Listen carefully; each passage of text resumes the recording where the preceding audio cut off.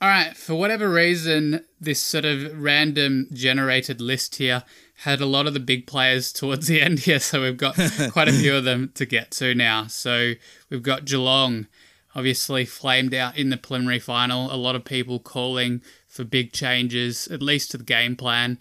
I've been hearing a lot of positives coming out of Geelong, which I guess isn't that unexpected for this time of year, but yeah, people are saying that everything's going well. They've tried to tweak a few things, and as is usually the case, they'll probably do really well during the home and away season.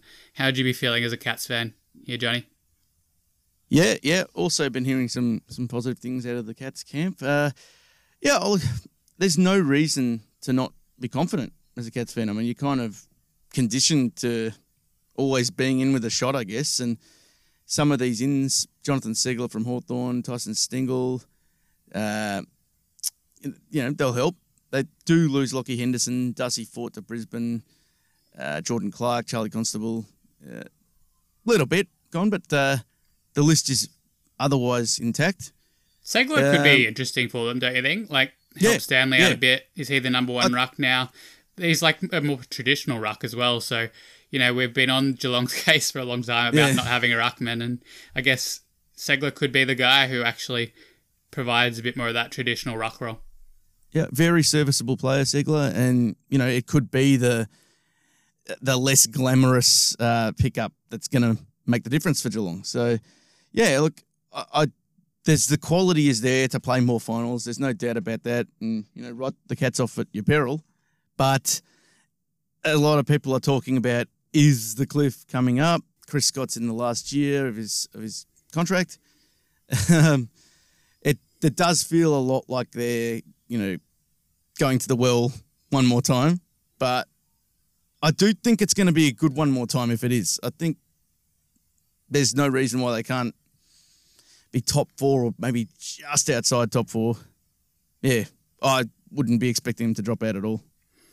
So this whole narrative that's been happening the last few years about, will their control style, allow them to win the biggest games in the finals? And I guess you'd have to say it hasn't so far. So would you be expecting them to go a long way away from that control style, a little bit away from it, not away from it at all?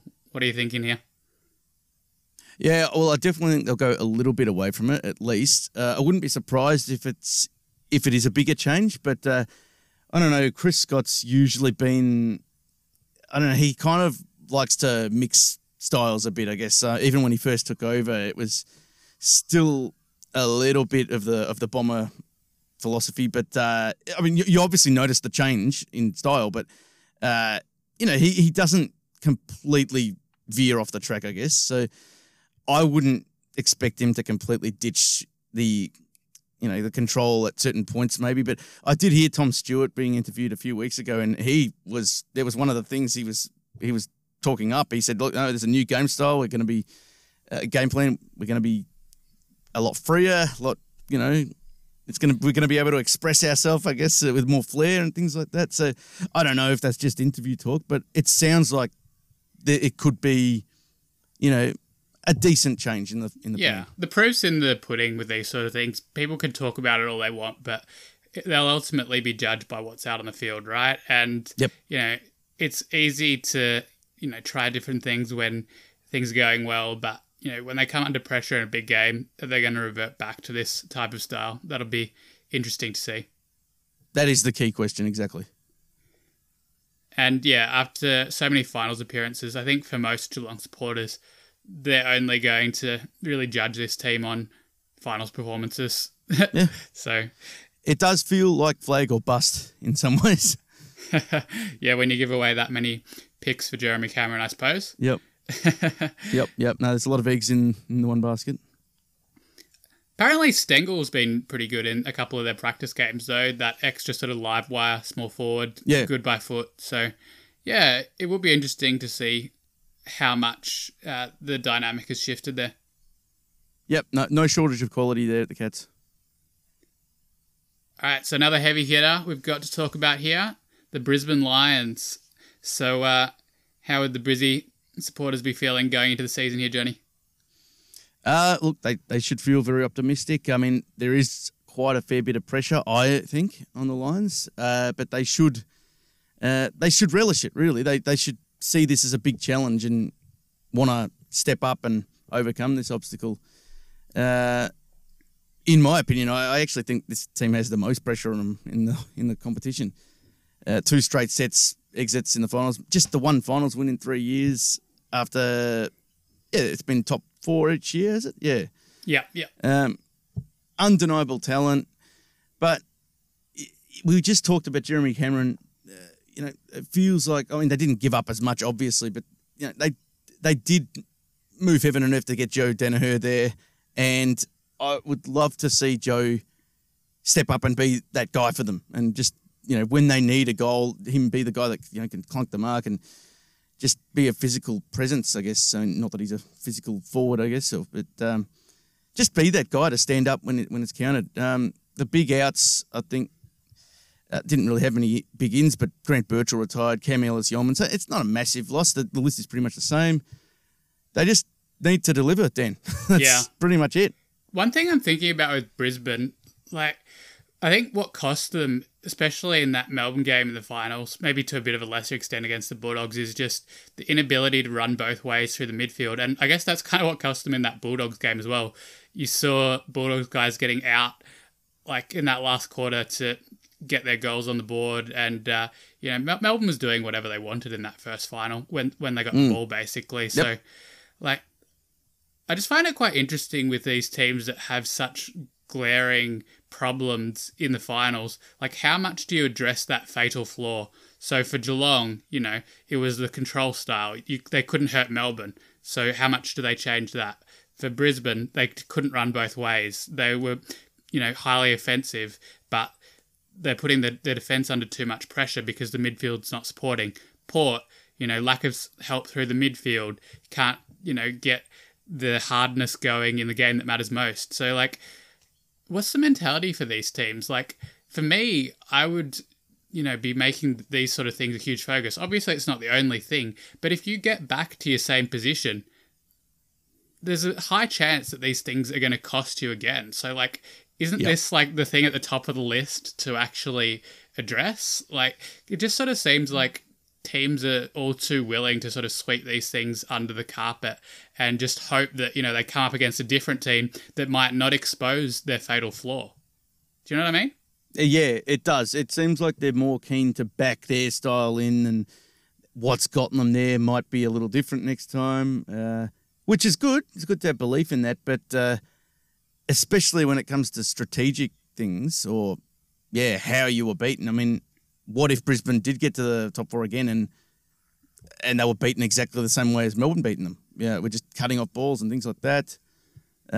You'd be disappointed. It would literally be the definition of insanity. So you're coming up against the best teams, right? So, if you do have a flaw that another team can expose to that extent, more often than not, you're going to get exposed. So, obviously, you still want to be working on your strengths and developing other parts of your game, but I feel like if you're not trying to plug that hole of how you've been really badly exposed, then you're almost doing yourself a disservice.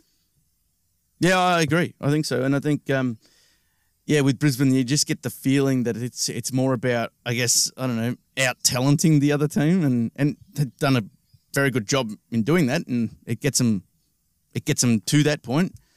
But, look, I'm a big fan of Chris Fagan, and I think that he's definitely got the potential to win him a flag, but you just need to see a little bit more in those crucial moments, I think, from the Lions.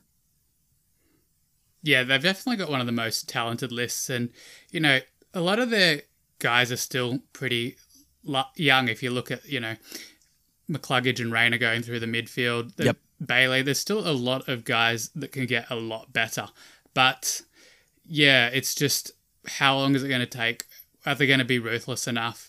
Are you going to do the really hard things you have to do to become, a really seasoned finals team who can actually win these big games? So I guess, although, there's a lot to like with Brisbane, the lack of performance in the finals, you can really only answer that in one way, and you got to get there first, but just got to change the narrative somehow, I suppose. Yep, definitely. All right, let's shift our attention to St Kilda now. So Another team that was on the periphery of finishing in the 8 last year, challenging and didn't have a great start to the season last year, but they did better in the second half. And one of these teams that it's really hard to kind of predict what they might do. But yeah, as a Saints fan, how would you be feeling going into the season here, Johnny?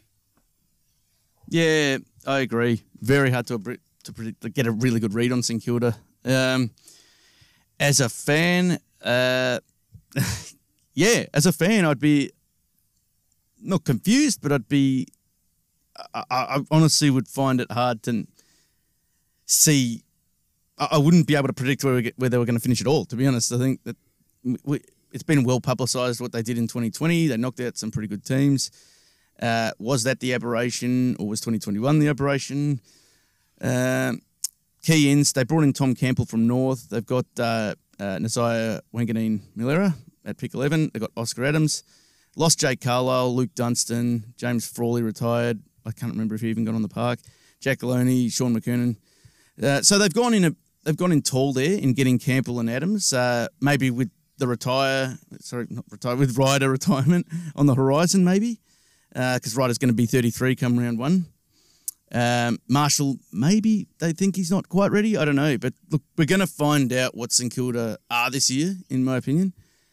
And as a fan, I'd be hoping that they can be back in the 8, but I'd also be thinking that a few things have to go right as well. Yeah, I find it hard to be too optimistic about St Kilda. Their better performances last year were really good. For example, the win over Sydney. It seemed like when they all were really working together, really scrapping, they could open the game up pretty well, get it going their way, and they were scoring enough. But yeah, just quite inconsistent. And who are the next wave of guys who are going to elevate this team above a team that's either just in or just outside of the 8? Obviously, they've got Jack Steele, who's doing a tremendous job. Max King is only going to get better. But, a lot of these other younger guys that should be doing more. I guess Billings isn't really that young anymore. Some of their other, first-round picks. It just sort of seems like they're, good, solid citizens. But who is it that's going to take that next step to actually say, okay, we're going to do something and make it really hard for a lot of teams?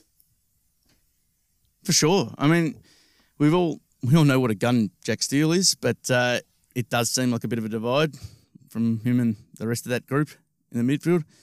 You want to just see the gap shorten a little bit this year, have some more, influence, I guess. I do like Cooper Sharman. I think he could be he's still under the radar a little bit, but I think he's a nice option up forward occasionally, sort of maybe that third forward. He's a very straight kick. I quite like. Oh yeah, love his kicking style. Absolutely.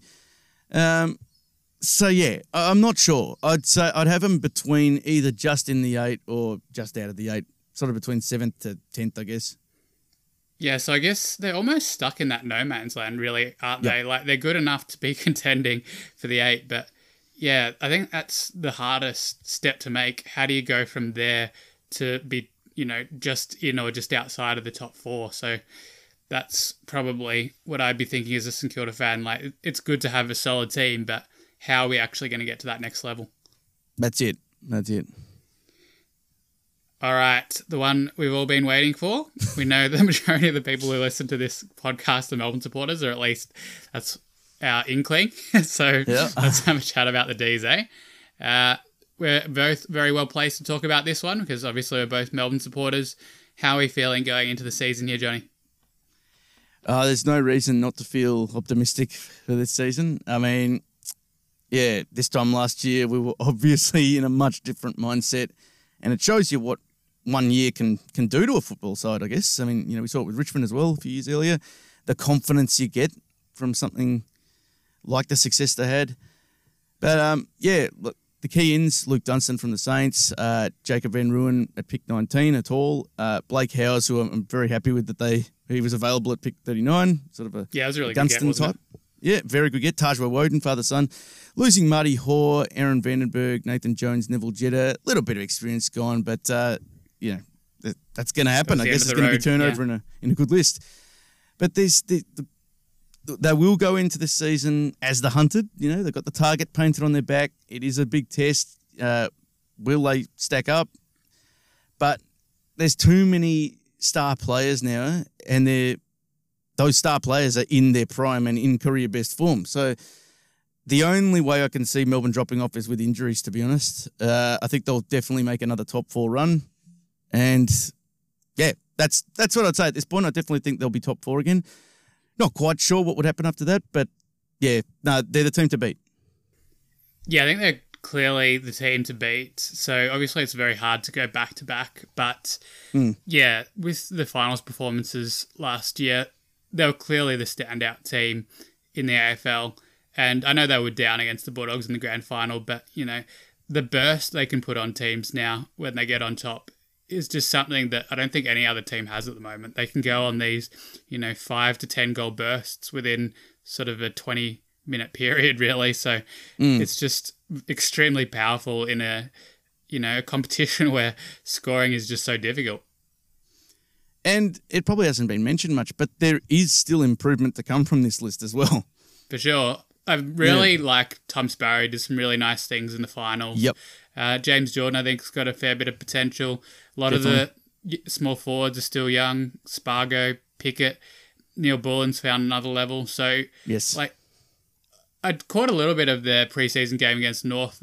They just look like a well-oiled machine. Obviously, had a few more problems against Carlton with all those 50-metre penalties and all those sorts of things. But, yeah, I really think they're primed for another good year and would be expecting a top 4 finish. But, you never can quite know what's going to happen. And, they've got a much tougher draw now because of they finished in the top 4 last year, obviously. Yep. So not going to be easy by any means. But, if they can stay hungry and keep motivated and just make sure that they're correcting things as they need to throughout the season, I think they'll be a hard one to get past. Yep. No, very hard to go back to back, but I think they'll be there come the point at the end of the season. I suppose, really, you just want them to finish in the top 4 to make sure they have a chance. Obviously, the home final is important, depending on where the Victorian teams finish. But, a lot of teams have won it from 3rd, maybe not so much 4th, but you don't necessarily have to finish top 2. So no. So what did you make of some of the off-field acquisitions? So I think Dunstan could be quite handy. Yeah, look, it was surprising. I thought, not just for us, but for him as well. I thought as a player that was probably on the verge of really being cut, I guess, at the start of last year by the Saints and not really getting a game and only really getting a game because of injuries. I thought that he would personally be looking for a team that he would get game time with. But he's obviously chose a destination that seemed appealing as a club that was doing things right and a club that you'd want to fight for your place at. So that was a positive sign. It gives you more depth. It's the one thing that these did need, I guess, was a tiny bit more depth in the midfield just in case. So I think it's a good get. And look, very, very happy with the draft. I think at this point you're just looking to get some project players in, I guess. And it's a good situation for young kids being drafted to a club like Melbourne or Richmond in previous years, where it's an organisation that's doing things right and you're learning off the best and things like that. Yeah, it can make a big difference, I think, the environment. And I'd be backing Dunstan to get a few games at least. Yeah. And, once he's in, then if he can prove his worth, and I guess the big knock on him when he was at St Kilda was the kicking. I think that was a little bit better last year in the limited opportunities he got. So I'm sure Choco will be right into him trying to improve that. So, should be an interesting one. Yeah. No, he'll play. I think he'll definitely play. All right. Next on our list is Carlton. Been a bit of noise from Carlton over the pre-season as well, with new coach Michael Voss, a new game style, and a few other changes. How are you feeling as a Blue supporter here, Johnny? Yeah, well, I think that they've got every reason to be optimistic.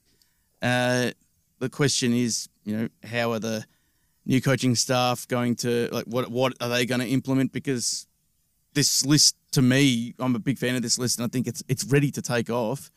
But the issues last year, obviously, were system-related. And, a lot of their defensive errors just looked like there was a total lack of structure. They weren't drilled enough in, their roles and what they needed to be doing at any given time. And however, but they still had guys like Jacob Wiedering starring in what was otherwise a very chaotic situation. So I really think that if that's what Michael Voss is going to bring, if he can bring some more structure, some more organisation, then it could be a massive difference.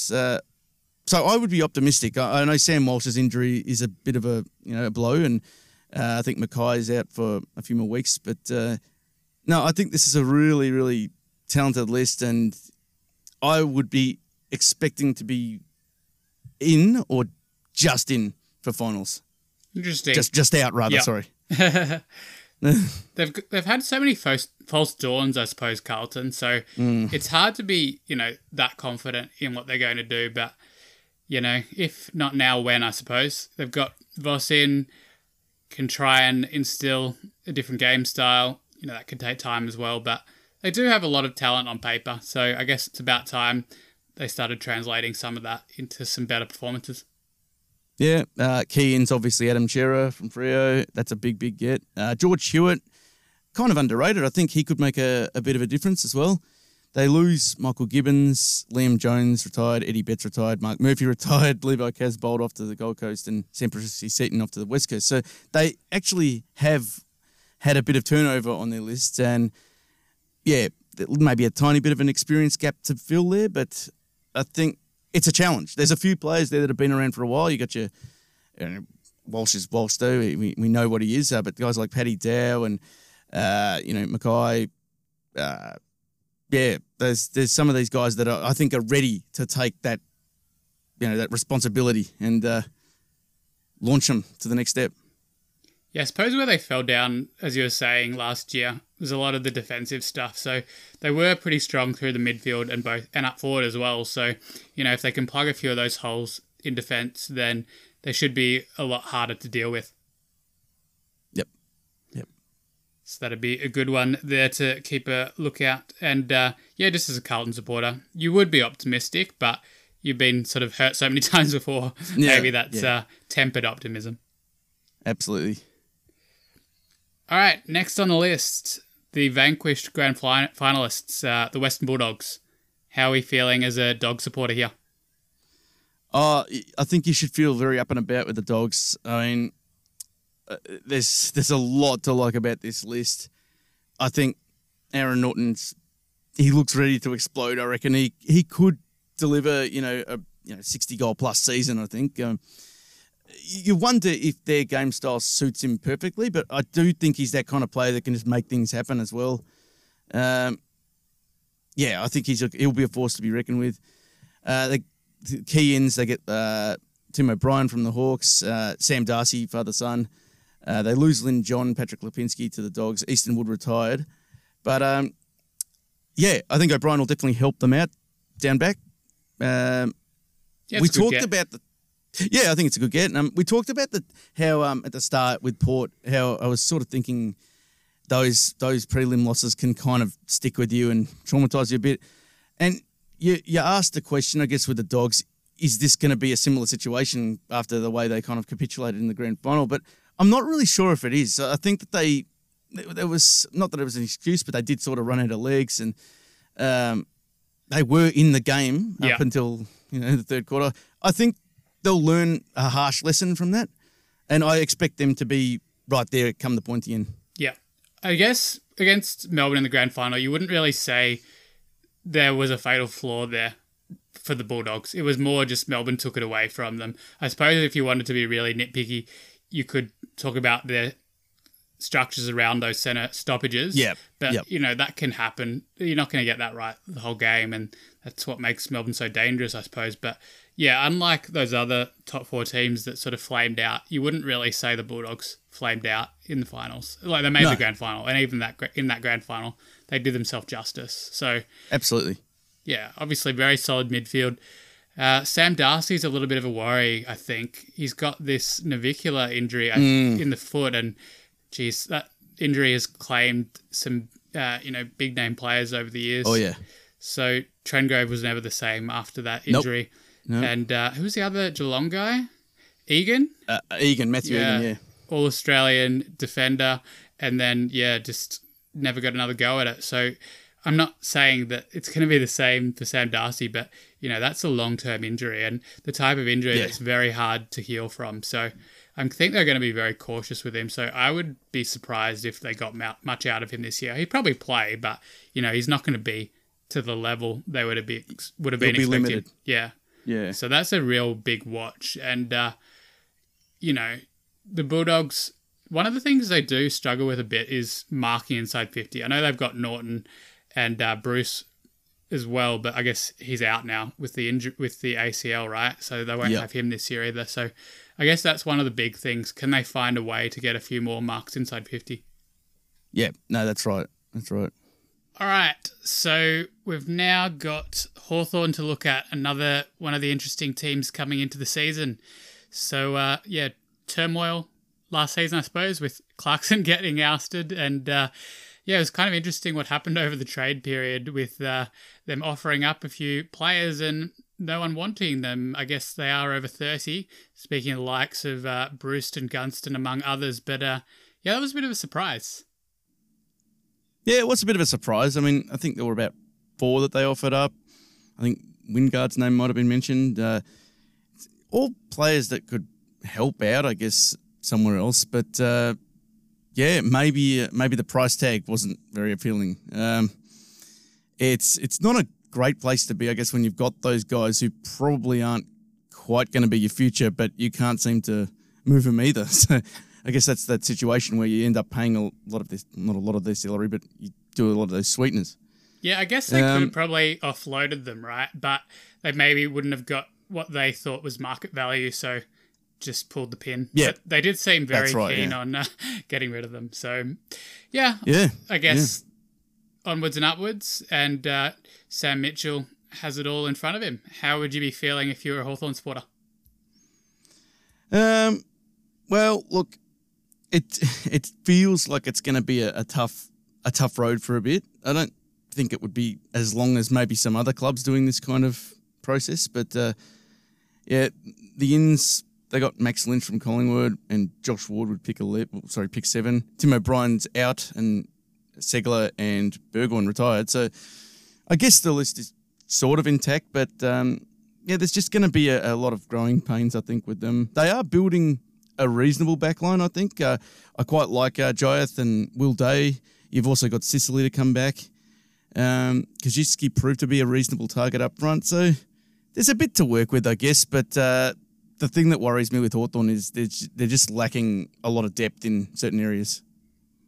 Yeah, they were quite good in the second half of last year, surprisingly. I think they had a pretty good record against the top 8 teams.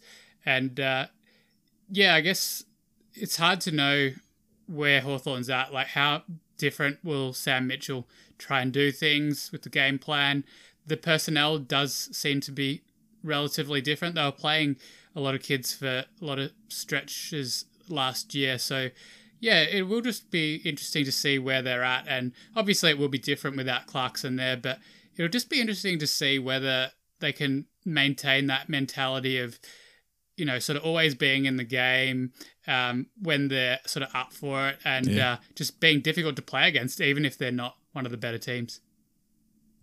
Yeah, absolutely. I mean, I sort of see them not regressing too much, but not really going too far forward this year either. So, I don't know. They can also surprise you. They're one of those clubs you probably wouldn't want to sleep on totally, but that transition between Clarkson to Mitchell, we haven't seen any sample data yet. So, it's a bit of an unknown. So, do you reckon it being Mitchell replacing Clarkson puts extra pressure on him compared to, say, if he was replacing another coach, like, someone who hadn't done quite as well? Is that extra pressure for Mitchell? Yeah, look, I think it's always hard to be the guy replacing the guy. I mean, you'd rather be the guy replacing the guy who replaced the guy, if that makes sense. Yeah. So it's always got some kind of pressure, even if they say that it doesn't. I mean, it's a hard act to follow.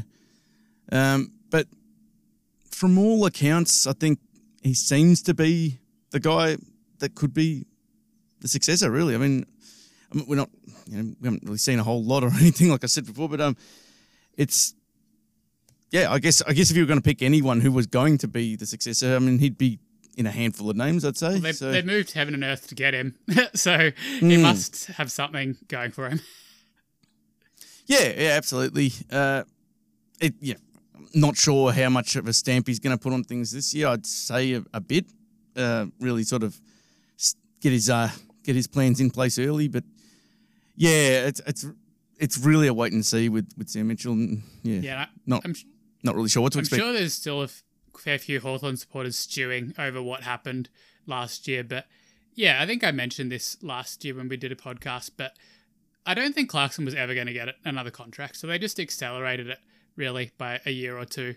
So, you know, I think Hawthorn had to get to this point eventually, and yeah, they weren't going to, challenge for the 8 again, going down that path that they were going. So this is a bit of a reset, I suppose, and there's no guarantee that they're going to come back up anytime soon, even if everything goes well. But yeah, it's just a new beginning, I suppose. It is a new beginning, and whether this is the beginning that they had in mind, probably not. But look, you've now got to sort of dust yourself off and move forward, really. Absolutely. All right, we've done 17, so that means there must only be one team left. And it's probably one of the teams I'm the most excited about, actually. The Sydney Swans. I think they've got a lot of potential. They kind of flamed out in the finals last year, but yeah, they could have won that game. It would have been a really difficult game for their next opponent as well if they'd got through. Can't quite remember off the top of my head who that would have been, but yeah, just natural progression with a lot of their sort of young core. Heaney seems to be ready to go to another level. They've got forward targets. Franklin's still up there doing his thing, among others. I know Papley's injured, but yeah, there's a lot to like about the Swans and see if they can sort of take that next step. I think they won 15 games, so I guess next step is to challenge, well, not just challenge for top 4, make top 4. Yep. I'm exactly the same. I'm a big fan of this young team and what they could be potentially capable of. Looking at the ins, I mean, they've got Peter Adams in now. They've brought in Corey Warner, brother of Chad, Lockie Rankin, and also Paddy McCartan. Never know. It could be a surprise packet if he can, get nice and fit and. Yeah, he's a bit of a wild card, isn't he? It could be anything. Of a wild card, exactly. Apparently, yeah, it could be. Apparently, he's been looking pretty good at the moment, and they're not expecting him to be a world beater. Getting anything out of Paddy McCartan is good, and I heard they might even try him, in defence. So that's a much easier existence for an AFL player than trying to play as a key forward, I think. Oh, and I think especially for him, that might be a smart move to get him reading the game from behind the ball and things like that. But look, some of the outs, you've got Jordan Dawson, George Hewitt, Sam Gray, that they've gone. But look, I think there's a lot of good young talent there. You mentioned Heaney before. I think that Heaney, Papley and Goulden could really become a formidable sort of mosquito fleet up forward, I guess. And obviously there'll be some rotations, but I think that could be really dangerous to come up against if you don't have enough quality small defenders. Absolutely. Yeah, it'd be real tough. So what do you think is going to be the big differentiator between Sydney either making or not making the top 4 this year? What could we point to and say, okay, this was the reason why they did make it, or this was the reason why they didn't make it? I know it's a hard question, but, what's going to make the difference? It's a very hard question, but very good question. I think they do seem to rely a bit on midfield goals, I'd say. So look, that should be okay for now, but you just wonder, because Buddy's obviously going to get his 1,000. Don't know how much longer he'll play after that. Might even announce the retirement that day. Who knows? So, yeah, I just wonder if that would. maybe they've already been planning for this and that they're not really factoring Buddy in the game plan at all in terms of being a focal point. I don't know, but I think they're pretty strong down back. They've still got those, those good war horses like Rampy and like some good season performers down there. But yeah, I think it would come back to that, just that sort of that moment where they would need a key presence up forward to stand up when it counts. Because they did lose a couple of games to lesser teams, I thought. Yeah, definitely did. Yeah. So I know they relied pretty heavily, especially in the second half of the year, on like back half transition. I don't think they were that strong through the midfield in terms of, contested possessions and just like generating a lot of their offense from there. So I suppose, it is tricky to be relying so much on your back line to generate score. So maybe that's part of it as well, like just getting a little bit more development into some of those younger midfielders and being a bit more competitive in that area. Like I know Josh Kennedy's getting on in years now, so like just being able to try and break even through that midfield so they can make the most of their strengths in terms of the small forwards and the solid defense, where they can actually generate some pretty good offense with precise kicking and just controlling the ball well. Yeah, it is a very strong asset for them though, that transition from half back. I think that'll be very much in effect this year and hard to stop as well. But teams will be aware of it. They're not the surprise packet anymore, but I do think that they've got some just amazing ability there across the list, and they're just going to be really hard to play against, I think. So I guess one thing we've mentioned with a few different teams is lack of ability to score. Are we putting the Swans in that basket or not so much? Not so much. I just think when push comes to shove and say some of these small forwards that I mentioned aren't maybe firing, I do wonder if they've got that sort of focal point that can sort of just take the game by the scruff of the neck and, maybe crash a pack or take a good contested mark, something like that. That's, it may not even be necessary, but I do wonder if they can, when it's real tight, if they can, I guess, split the difference. Yeah. All right. We did it. We got through all 18 teams. So managed to do each team in the competition justice there, I hope, with a bit of a summary. And hopefully you've got your own views, I'm sure you do, on your team and what you're expecting of this year.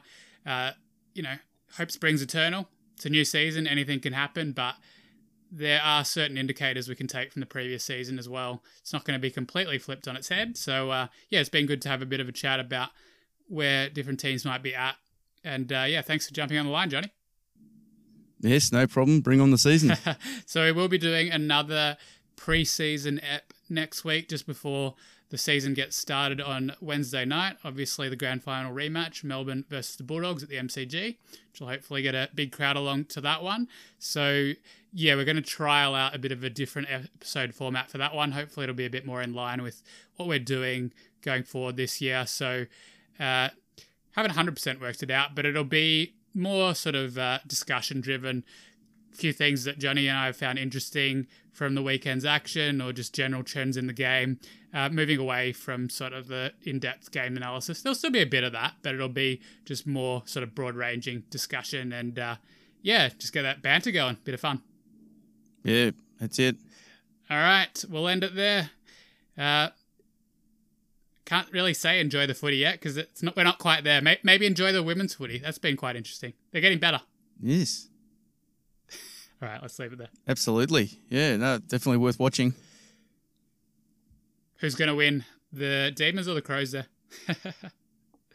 Look, it seems like it's going to be a really good match, but I'd just give the edge to the D's, I reckon. They've got a very good game plan. I don't know what it is about Adelaide. I haven't really watched enough of it to probably form a solid opinion, but for some reason, Adelaide just always seems to have Melbourne's number in the past couple of years, but maybe we can change that in the final series.